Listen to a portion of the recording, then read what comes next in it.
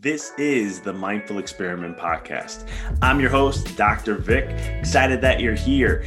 This podcast is all about diving deep into the mind and understanding this experiment or this game we call life. So sit back, relax, and enjoy the show.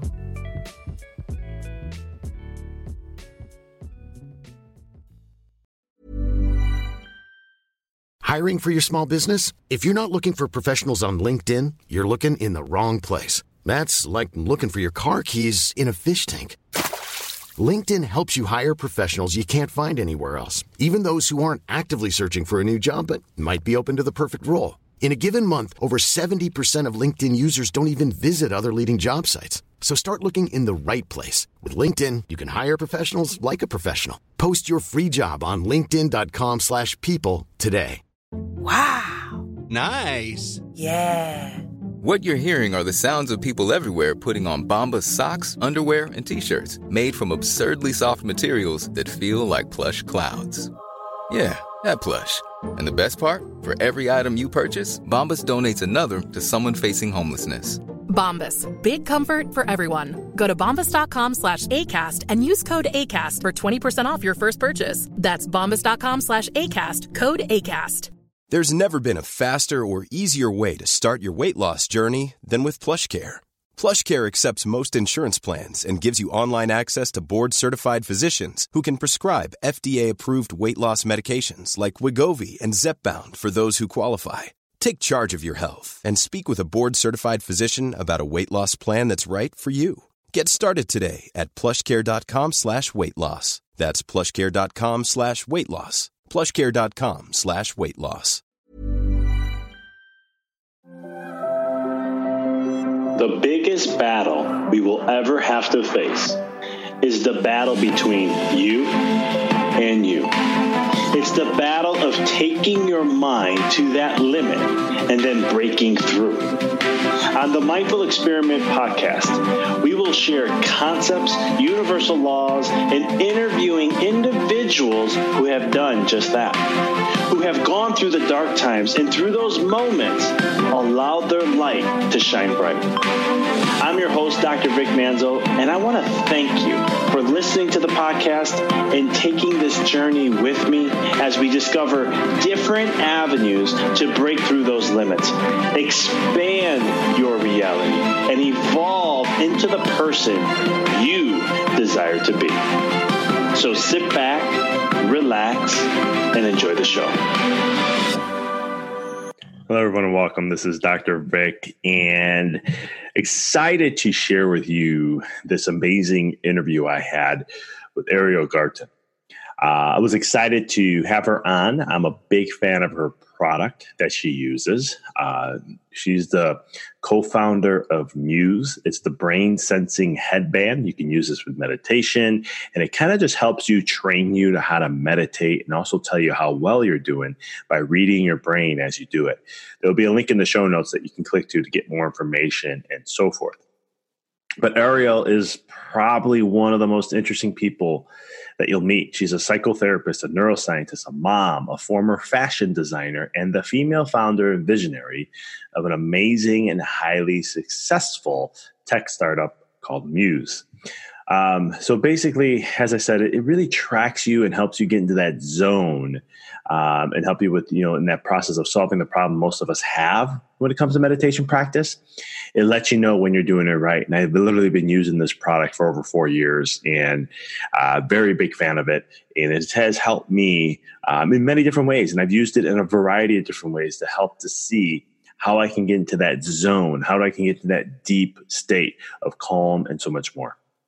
When Ariel is not reading brains, like literally, or investing and inspiring and advising other startups and women in biz, you can find her on stages across the world, from TEDx to MIT to Southwest. She inspires people to understand that they can accomplish anything they want by learning what goes on in their mind. And she's also the co-host of Untangled podcast.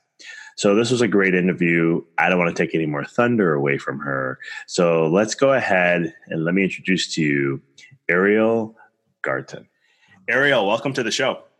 Thank you so much. I am delighted to be here. I'm excited to have you. Big fan of the product. When I saw you coming across, I was like, yes, this is awesome. I've been using it for over 4 years. I love what it has helped me, and I also share with others the product massively. So just so excited to have you on. Oh, that's amazing. Always exciting to meet a muser also. Awesome. So first question I wanted to start to ask you is like, how did you get into meditation? What brought you to meditation in the first place? Sure. So I did not begin as a meditator. I started out as a psychotherapist who would be using meditation with my patients. I was a neuroscientist who understood the benefits of meditation on the brain. I was an entrepreneur, a person who wanted to do everything at once and had a brain that bounced all over the place. So whenever I would sit down to meditate, it would be like, there's something else I should be doing now because I want to be doing everything at once. And my brain was never quiet. And so although I'd be encouraging my patients to meditate and I'd be telling them how to do it, I'd be teaching them, I sucked at meditation.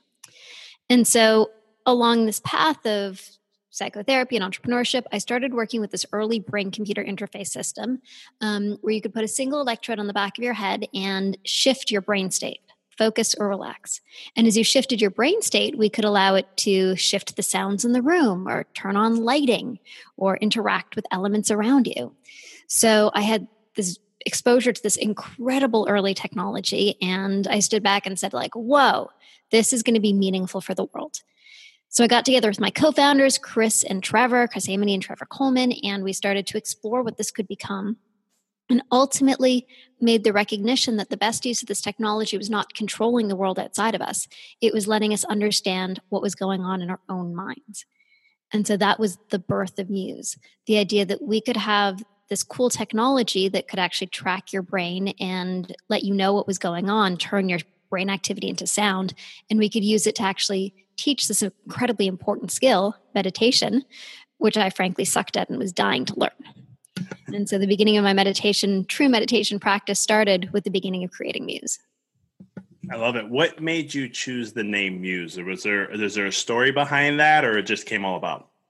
So my mom's an artist. And so the idea of Muse as an inspiration, the 3 muses, the 9 muses, was very meaningful to me. And musing is the process of thinking. I'm musing on something, I'm cogitating. So it was this sort of mix between inspiration, the sort of aspiration of what you want to become, and the play on thinking in the mind. I love that. That's so awesome. And what is meditation to you? So you asked a scientist. What is meditation? I will tell you. I love it. So the form of meditation that I'm most versed in is focused attention meditation. So I'll talk primarily about that. Jumping back a second, the working definition of meditation is a practice or a training that leads to healthy and positive mind states. So most people think it's this weird woo-woo thing or just letting your mind go blank. It's not. It is a practical practice or a training that leads to healthy and positive mind states. In a focused attention training, which is the methodology that I'm most trained in and that Muse helps you do and that we study, in focused attention meditation, what you're doing is you're focusing your attention on your breath, your mind wanders, you notice that it wanders, and you return.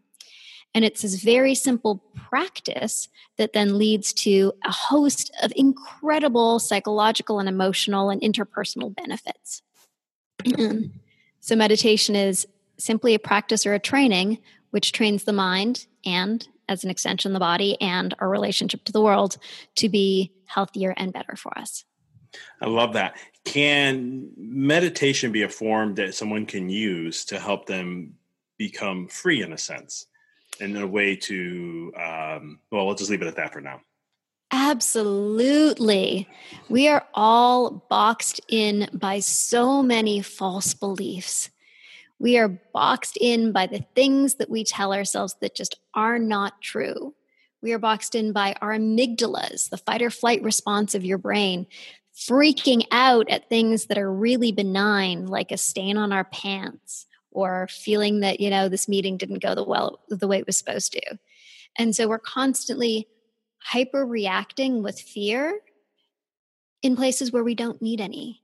We're constantly generating stories that hold us back, like, I'm not good enough. Uh-oh, what do they think of me? Oh no.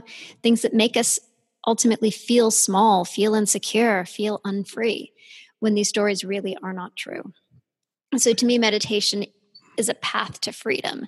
When you look at it from a Buddhist perspective, the description is that as a path to reduce suffering. As we crave, as we want, as we desire, this is causing suffering. And when you extinguish those sufferings, you will at the other side have freedom. I look at it more from the lens of my own kind of human thoughts and feelings, and the way that these fears and these thoughts constrain us, and they shouldn't. You're like, you walk into a room where there's a party, and how do we typically feel? Like a little bit shy, and a little bit like maybe we don't know if we belong, and a little bit like maybe we shouldn't talk to these people. But if you didn't have any of those thoughts, you would just literally be free. You would walk into the room, you'd talk to whoever you wanted, you'd build relationships and have good conversations, and you'd feel great and want to come back again. And so, that recognition that the thoughts in our head that limit us are not true and that we do not need them. That's one of my main drivers for teaching and spreading the power of meditation, to learn that you can disengage from those thoughts. You can change the relationship in your own mind. I love that. You can really change that relationship and be free. No, I love what you're saying there, because the things I kind of share is how meditation does create like a relationship with self. And the more you can take control, understanding that thoughts will always be there, but you can shift the gears to not be so aroused or stimulated by whatever, your pressing thoughts are. You can shift that into a different direction. Like you were kind of saying, you go in, there's one situation, but you can, if you're meditating, you'll even focus on it. You're focusing more on what matters to you most. Totally. 100%. So most of us just kind of go through life with our thoughts happening in our brain and assuming that that's the way it is. You don't have any control over what goes on in your head. It just kind of is happening, and that's cool. That's the dialogue. As soon as you begin a meditation practice, you focus your attention on your breath, your mind wanders, you notice it. You then take your mind off your wandering thought and put it back on the thing that you choose to attend to, like your breath. You have all of a sudden shifted that relationship, and it is massive. Your mind is no longer thinking you. You are now having control over where you choose to put your mind and your attention, and the thoughts that you choose to entertain or let go. It's a game changer. I love it. And sometimes there's people who will think about meditation, and they see a Buddhist monk or a monk in general, and they think they have to meditate for hours and hours at a time. Is that to be true, or is it something that you don't have to practice all the time? Like not in the long term, like length of time? Yeah, so it depends who you ask. Some people say the juicy stuff happens at minute 42, and if you push past, then it's, it's lightning. But the reality of it is most of us are incredibly busy, and establishing a regular but short meditation practice can be incredibly helpful. So, with Muse, it's something that we hear really often, like, oh, I can't sit there for 5 or 7 or 12 or 20 minutes. We tell people to just start at 3 minutes. If you get in a 3-minute meditation every day for 5 days, you have just rocked. And then once that becomes comfortable, make it a little bit longer and a little bit longer. We have quite a number of studies done with Muse, and one of them from Baycrest Hospital looked at average individuals using Muse for 10 minutes a day for 6 weeks. And after that time, they saw a change in their relationship to their body, so less somatic symptoms. They saw an increase in calm, and they also saw an improvement in cognitive function as demonstrated by the Stroop task. So, just 10 minutes a day consistently for 6 weeks can make tremendous change. Love that. Love that study too. Some people will think, meditation sometimes may be what's the science, the neuroscience behind meditation? Because sometimes people think, it's a little out there, or maybe it doesn't work. And I know being a chiropractor, mindfulness and all that is what I preach to my patients. That is something I try to get them to do. But it's, what is some of the neuroscience behind meditation and the benefits? So it turns out that the neuroscience behind meditation has been pretty significantly studied at this point. There's over 1,000 published studies just talking about the scientific implications of meditation in your life and your mind and your body. When we look very specifically at the brain, we see some tremendous changes that can take place. So in a series of studies by Dr. Sarah Lazar, she looked at the prefrontal cortex of meditators. So your prefrontal cortex is the part at the front of your head. It is your attentional control center. It's also your higher order processing. It's the thing that makes humans humans. It allows us to create meaning, plan, organize, have metacognition, see what's going on in the world around us and in our own mind. So the prefrontal cortex is where it's at. It's an incredibly important part of your brain. And unfortunately, as you age, your prefrontal cortex begins to thin. It's just the natural process of aging. Sarah Lazar was able to show that in long-term meditators, they could maintain the thickness of their prefrontal cortex even as they aged. So there was one 50-year-old long-term meditator who had the prefrontal cortex thickness of a 23-year-old. Whoa. Tell me about it. Isn't that cool? Yeah. So it's incredible. So you have the ability to maintain your prefrontal cortex or strengthen it.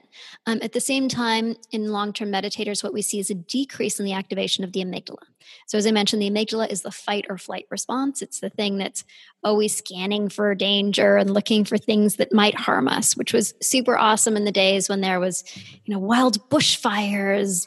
Well, unfortunately for some people there are now, but it was, back in the day when we didn't have the same sort of security and we were living in without the kinds of resources that we currently have.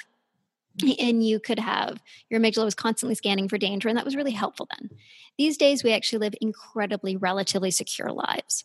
And our amygdalas have instead started to fear coffee stains on our pants and, oh no, did I say the wrong thing? In a long-term meditator, what you see is a downgrade of the amygdala. So a reduction of that fight or flight center. In a short-term meditator, you can see a reduction in activity. In a long-term meditator, you can actually even see a decrease in the size of that organ. So that fight or flight response, it's constantly like giving you false information about the world and telling you to freak out when you don't need to, starts to downregulate.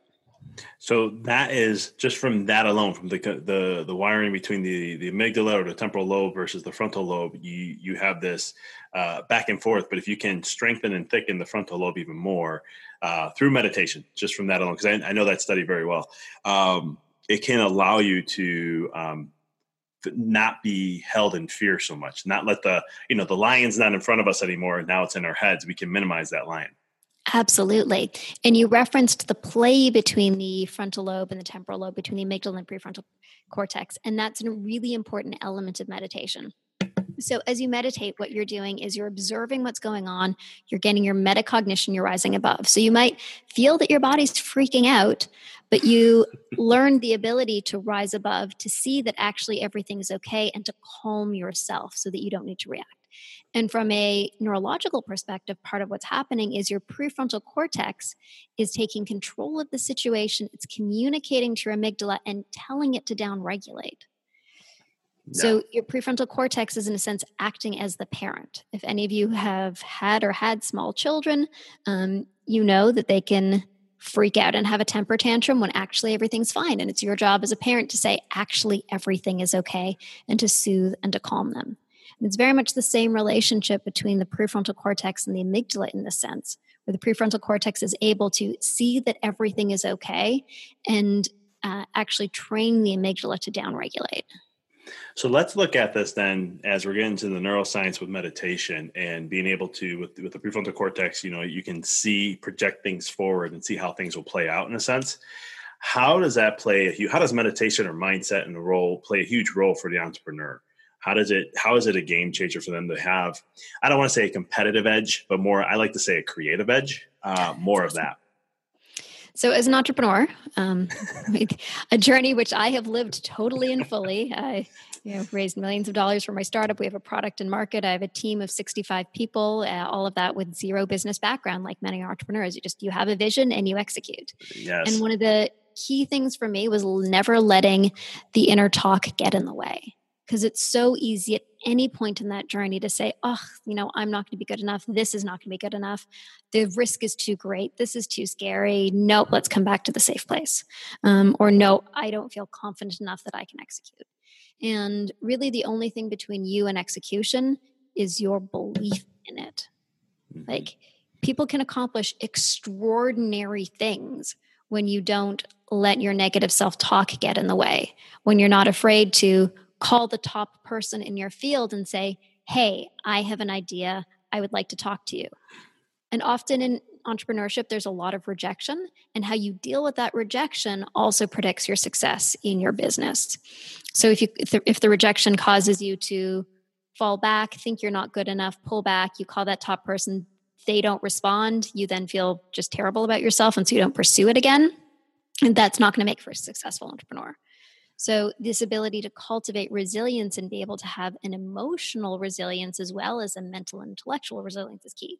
And so meditation can teach you to both train your mind, and it teaches you to effectively exist in a relationship to your emotions so that you can feel them. You can be like, whoa, I just felt that call. That didn't feel good. But you don't spiral out a story around it. You don't then go like, oh my God, this is awful. You then feel more emotion. You have more negative thoughts, feel more emotion, and you end up in the toilet. So meditation teaches you to experience your emotion as sensation, experience it fully, not spiral it into thinking, which then allows you to recover far more successfully. I love that. And you can and you can see things in a grander picture, and you can continue to move forward instead of letting it defeat you. You got it. I love it. How can then, because fears as an entrepreneur, it's, there's, I always say entrepreneurs are an amazing individuals because we, for the most part, you have to be comfortable with being uncomfortable, and you have to face a lot of fears. How are things that you can do to overcome those barriers or break through as a psychotherapist, the terror barrier, right? That's the psychological barrier that we have in our minds. How are we able to break through that? Oh man, I could talk about this for so long.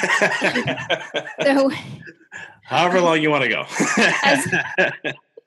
as you just said, it's those barriers that hold us back, and they're emotional and psychological. And as I always say, your ability to sit with discomfort probably predicts your success in life. Because we, as humans, approach something that feels uncomfortable, and how you deal with it determines your success.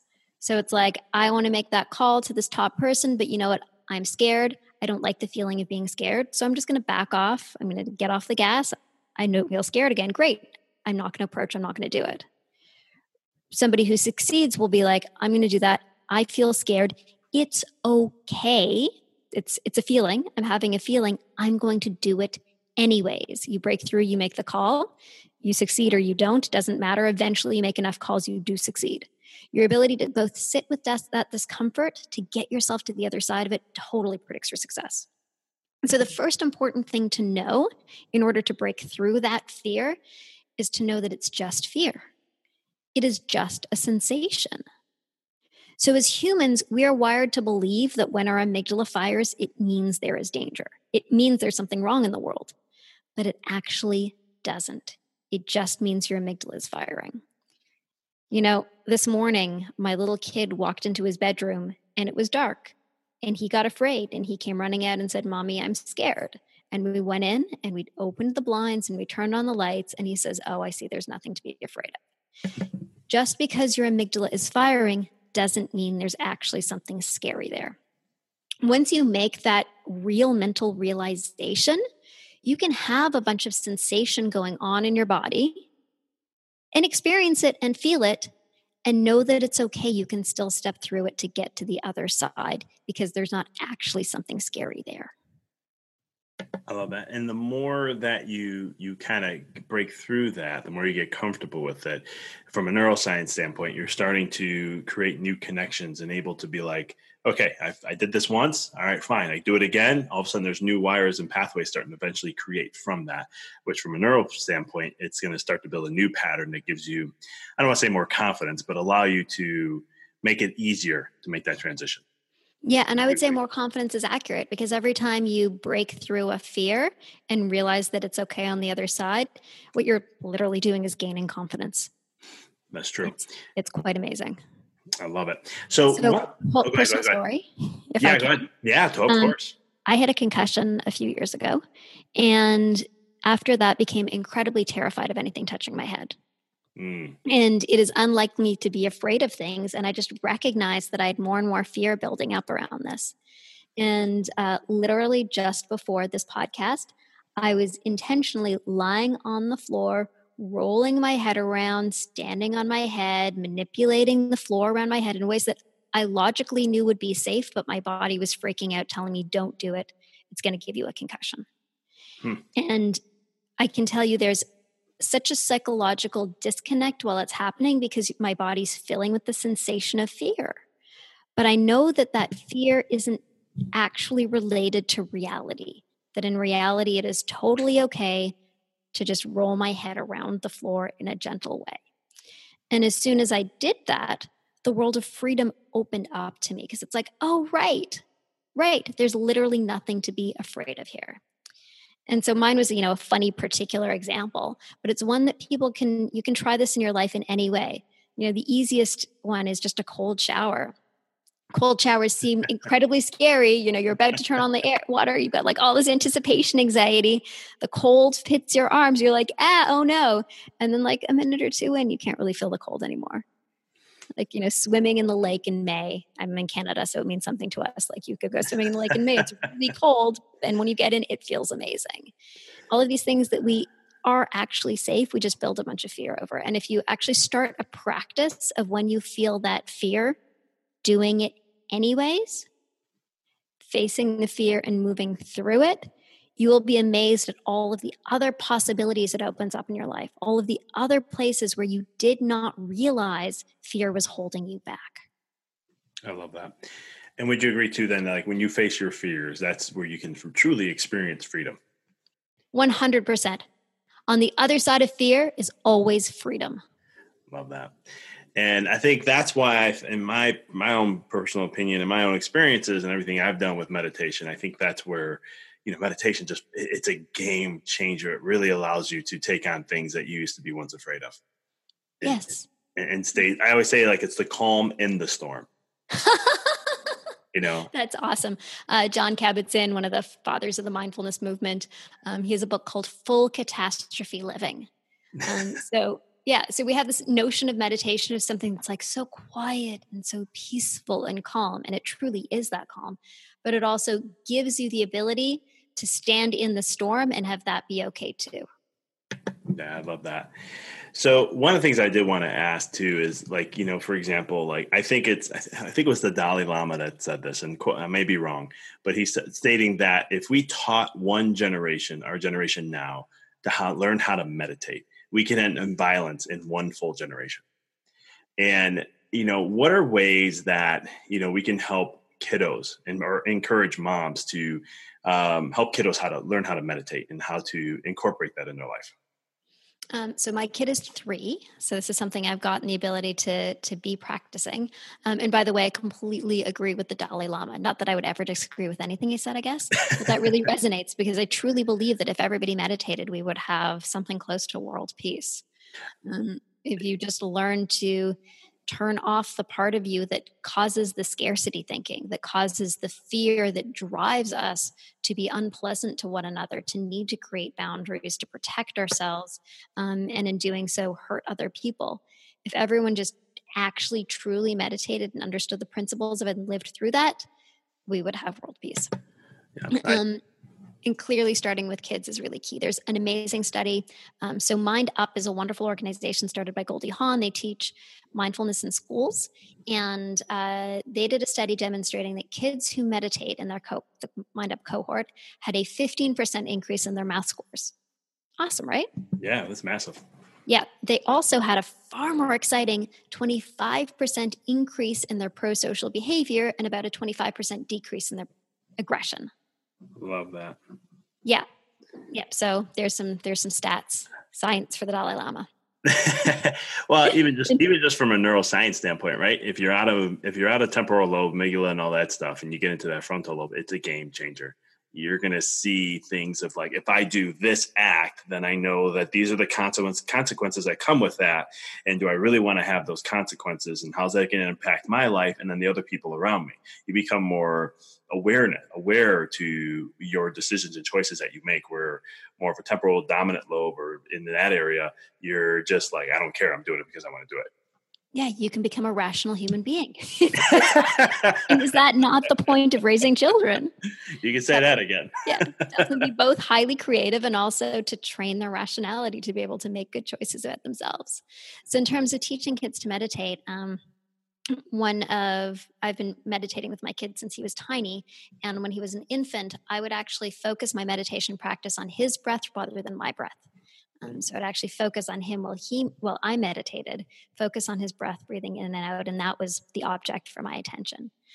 As he grows up, we've been doing simple counting, and that he's really good with. Whenever he would want something badly, like the tablet. It's like, okay, well, let's do 3 deep breaths, or now that he's older, 10 deep breaths. And so that's become just a habit for us that he understands. He counts and he breathes deeply as he counts. And he can feel the shift and the change that's happened. If you're looking for more support for meditation practice with kids, we have an app called Meditation Studio, and in it are both tons of meditations for moms in various forms, as well as a set of meditations for kids, including sleep meditations called Good Night Kiddo. I love it. That's awesome. Yeah, because I think it's a huge thing that, again, like the Dalai Lama said, if we can just get kiddos to start learning this technique. I wish I had it at an early age in my life. I think it would have definitely taken me off on a different course, but I mean, everything's perfect timing and all that, but it's one of those things where it would have helped me through so many things as a child that I look at now, where I'm like, now things don't get to me. And I'm like, I'll meditate on something if I'm really upset about something. And then I see the bigger picture. Yeah. I love that. How can then, how can you be empowered in your own mind? What are strategies that you recommend or utilize to empower your mind in the best of its ability? So empowerment is an interesting word. Empowerment suggests that we already have a power within us that we are calling up or tapping into. It's not like stealing power. It's not taking it from it's like empower. There's a power in me. How can I allow it to rise? How can I recognize that it exists? How can I feel it moving through me? And then how can I use it to act in the world in the best, most appropriate, highest way? And so one of the things that I love to do to empower myself is to empower other people. And so often we think about empowerment as like, oh, I am in a deficit, therefore I need to increase my power. No, empowerment is the ability to grant power to others. Empowerment is the ability to support others, to love others deeply, to see the potential in somebody else that they may not even see in themselves yet, and to be able to nurture that and grow that. That is incredibly empowering when you can do that for somebody else. In terms of ways to personally tap into empowerment, as cheesy it can sometimes sound, but positive self-talk is really important for me. If I find myself that I'm not in a good state, I will sit down and just give myself a mantra filled with love. I will feel the sensations of love move and course through my body. I believe that most people in the world feel some amount of unsafe, unloved, and unworthy at kind of every moment in time. And if we could only all know that we were safe, we were loved, and we were worthy, then we would all be full, complete human beings. And again, that, world peace thing would kick in.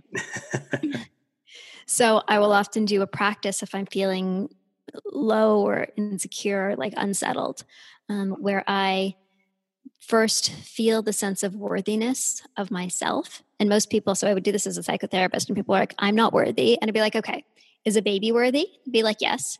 Were you worthy as a baby? Maybe. I don't know. Are you worthy as an adult? Oh, absolutely not.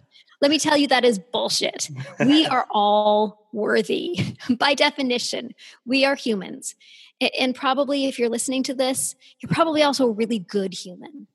And so allow yourself to know that, to feel that. You're not going to get too high on your own boat. You're like, God's not going to strike you down because you're not being like, obsequious enough, or if you're being impious because you actually feel good about yourself. You are allowed to feel good about yourself. You are allowed to just feel and know that you, as a human, whoever you are worthy by the nature of your existence. And if you're listening to this and you're kind of shirking back and you're like, I don't know, I don't think so. No, not me. Let me just tell you, all of that is just your inner critic talking. That is just all a bunch of story built up in your head where somehow you're not supposed to feel good about yourself. You can just put it aside, because the truth of the matter is you are awesome. So when I'm feeling low and I want to feel empowered, I allow myself to feel my worth. I perfuse myself with safety, and I recognize the love that I have in my life. And I allow myself to just deeply feel that. And the act of doing so is so healing. I can tell even from the tone of your voice as you continue to explain how it changes. So it's a great anchor to have. It'll keep you centered as much as possible, even through the discord of life that can happen. I love that. Do you have a specific meditation practice that you do on a daily basis, or type of practice? I know you mentioned focused attention Is there a type of meditation that you utilize every day? Yeah. So I muse every day. Like musing was the thing that got me into meditating and helped me really feel what it was and know the state I was supposed to be in. And that's, been a practice that's been consistent for the last 4 years. And it really drops me right into the zone. I am focused. I'm attending on my breath. I know when my mind has wandered, I bring it back. And it's a key anchor for me. And then from there, I can go on and do additional practices after that. I can go and try new techniques that I'm learning, but that's always my anchor. I love that. Do you do any like biohacking with the Muse, like seeing with different, like maybe meditations or different stuff to see how you can get into the calm more, or like keep you in the calm area? Because we can discuss about what calm is, because I know some of the listeners may not know what Muse is, and be able to play around with it in that way too at all. Should we actually just start with the description of what Muse is for anybody? Let's do that. I think that'll be a lot simpler. Let's go that route first. Okay, cool. So Muse is a brain sensing headband that helps you meditate. It's an EEG, an electroencephalograph, so it tracks your brainwave activity, and it translates your brain activity into sound. So it's actually this like slim little wearable. It's like a Apple Watch. It's just a little wearable device that you slip on your head like a pair of glasses, and it tracks your brain during meditation. And it gives you real-time feedback to know when you're focused, when you're in the zone, and when your mind is wandering. And the metaphor we use is your mind is like the weather. So when you're thinking, when your brain's bouncing all over the place, you actually hear it as stormy. And as you bring yourself to quiet, focused attention, it quiets the storm. So it literally teaches you to meditate. It solves that problem of what's going on in my brain. Am I doing it right? What am I supposed to be doing? It actually guides you. You can hear what's going on, so you know when you're focused and when your mind is wandering. Then after the fact, you actually get to see data. You can see graphs that show you where your brain was at when your mind was wandering. It helps you reflect. It helps you understand your practice. And there's a kind of motivational architecture that keeps you meditating. So you can see your progress session after session. You can set reminders. There's guidance for times when you don't have your Muse. So it's really this total mind-body meditation experience. I love it.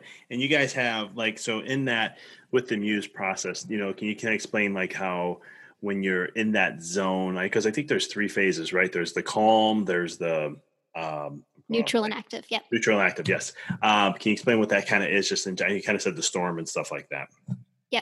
So during your meditation, you're getting real-time feedback on your brain. So you're actually hearing when your mind is wandering. It's your cue to notice that you're wandering. And then when you come back to the breath, it quiets the storm. And so that's your cue that you're there. And when you're super focused, you hear birds, little birds that tweet. And that lets you know that you're in the zone. You're laughing. Everybody loves the birds. Yeah. Go ahead. I'm sorry. I'm just thinking, I'm hearing the tweets in my head as you're saying it. So Totally. And so then after the fact, you can see your graph that shows you when your mind was active and when it was calm. And so active is when you're distracted. That's the state that you want to be noticing when your mind has begun to wander. And then when you bring yourself back, you're bringing yourself back into calm. So you're focusing your attention on your breath. So you're in a very focused state, which is also actually a very calm state. So the graph is showing you when your mind is wandering versus when you're in that pure focused calm, in the state of focused attention meditation that you're aiming for. I love that. And you guys came out with a new one that has also HRV and other things involved too. Yeah, totally. So that's Muse 2. What I've been describing is the original Muse. Muse 2 has an additional sensor that tracks your heart rate. And so it gives you real-time feedback on your breath, your body, and your movement, your breath, your heart, and your movement, in addition to your mind. So the heart rate sensor actually tracks the beating of your heart, and it translates it into the beating of a drum. So you're actually literally hearing each of your heartbeats like the beating of a drum. And it trains a process called interoception, which is your ability to really understand what's going on inside your body. We give you guided breathing exercises so that you know how to slow down your heart rate, how to calm your body. And then there's a movement sensor, because for a lot of people, especially younger ones, starting with the mind is difficult in meditation. Simply starting with the body is where it's at. For some people, it's just finding stillness in your body, which can then let you find stillness in your mind. Couldn't agree with you more.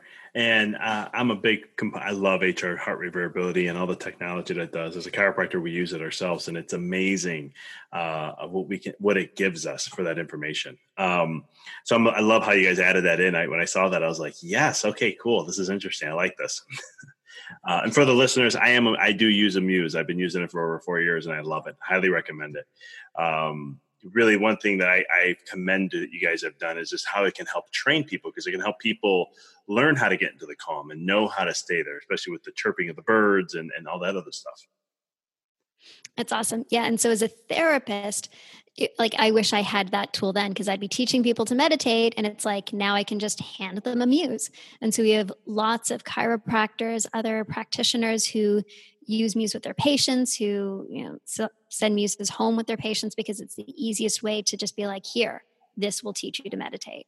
So it's great for people starting their meditation practice. It's also great for people who have an existing practice or a deep practice and want a new way to reflect on and actually see what goes on in your mind. I love it. Yeah, and it's definitely a game changer, and it does, I think, build confidence over time for those who have tried meditation before, and they're like, yeah, all I hear is noise in my head. I can't sit calm. I'm a nervous wreck. And now you have something that you can actually look at. And I love how it appeases the left brain, because we live in a very information-based society where you have something that is appeasing the left brain while you're doing something that feeds the right brain, which I just love. That's why I love the union of it all. Thank you. So, thank you.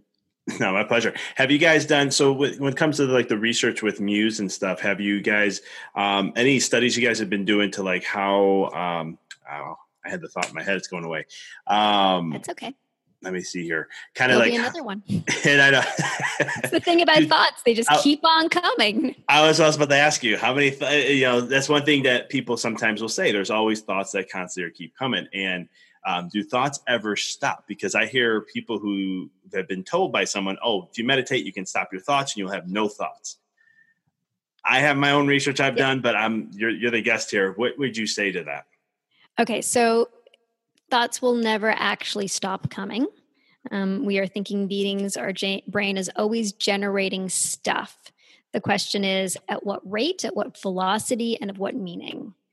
So when you meditate, one of the things that you do appreciably notice is the sensation of a decrease in the constant chatter in your head. And that's actually tracked to a real neurological change that can happen in meditation. So if you look at the work of Dr. Judson Brewer, he took long-term meditators and put them in an MRI machine. And what you notice is a decrease in something called the default mode network. So the default mode network is the relationship between your posterior cingulate cortex, it's above your ear, and your prefrontal cortex, which we've talked about a lot. And if you ask somebody to sit in an MRI machine and do absolutely nothing, just be, you will typically see activation in that network. It is the default mode. And experientially, what you experience when that default mode network is firing is an inner dialogue, inner talk, inner conversation. And so when you have somebody go through a meditation practice and then do it at length, what you can see is a deactivation in that default mode network. So the thing that meditators talk about, the quieting of the monkey mind, really has this neural correlate to it. Do we end up with no thoughts? Likely not. It also depends how you define a thought. There are many different ways to look at the way that information comes together in the brain and is presented to the brain and the body.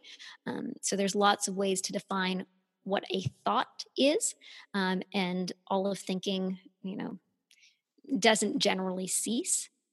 However, the quality of your thoughts can change dramatically. So you see a decrease in the kind of meaningless chatter that we seem to have in our minds at all moments that don't particularly seem to serve us. I love that. And I know also too, it's just meditation with functional MRI studies and stuff like that, how individuals who meditate have less activity firing like crazy. And I think is that the part of the default that you're talking about? Yep. Default mode. That's what I thought. Yeah. Yep.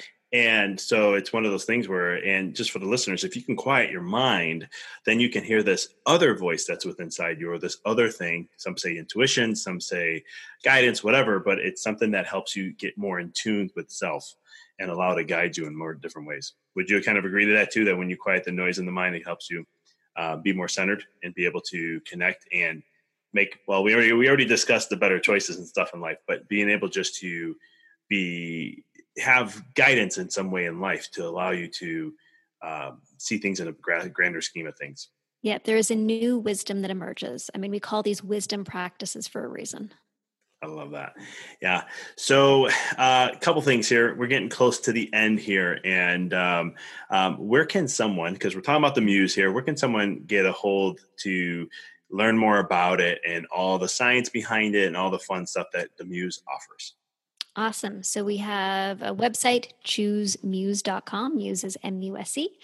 And there you can learn more about how it works and some of the research behind it. There have been, I think, about 175 studies published with Muse. We've got a few of them up on the website.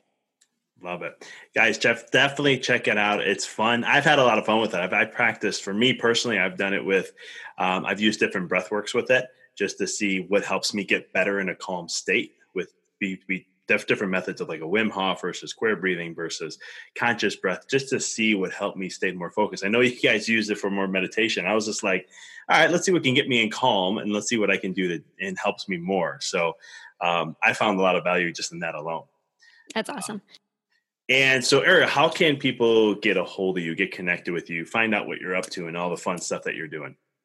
Awesome. You can always follow me or message me on Instagram. I'm Ariel's Musings, ARIELSMUSINGS. Twitter, Ariel.Garten. And I have a podcast all about the brain called Untangle. Awesome. I love it. Definitely check out choosemuse.com, guys. Ariel, this was awesome to have you on. I love how we were able to, in my world, geek out a little bit on the neuroscience and just hear someone else chat a lot about it. It was fun to have, and it was a pleasure to have you on. Super awesome and fun to see your knowledge of neuroscience too. It's great. I appreciate it. I try to keep up with it as much as I can. So thanks for being on, and always a pleasure. My pleasure. And everybody have an amazing, amazing day. Thank you for listening to the podcast. For past shows, please visit www.empoweryourreality.com. I hope this show inspired you and added to your life to help you on the journey to rediscover who you really are. To connect with us on Facebook, please visit www.facebook.com/Dr. Vic Manzo. Check us out on Twitter. The handle is Dr. Vic21. Follow us on Instagram, www.instagram.com/Dr. Vic Manzo. If you were inspired by the podcast, pay it forward by sharing it with someone who you know can benefit from it. Thank you again for listening to the Mindful Experiment podcast, sharing paths to help you rediscover your infinite potential.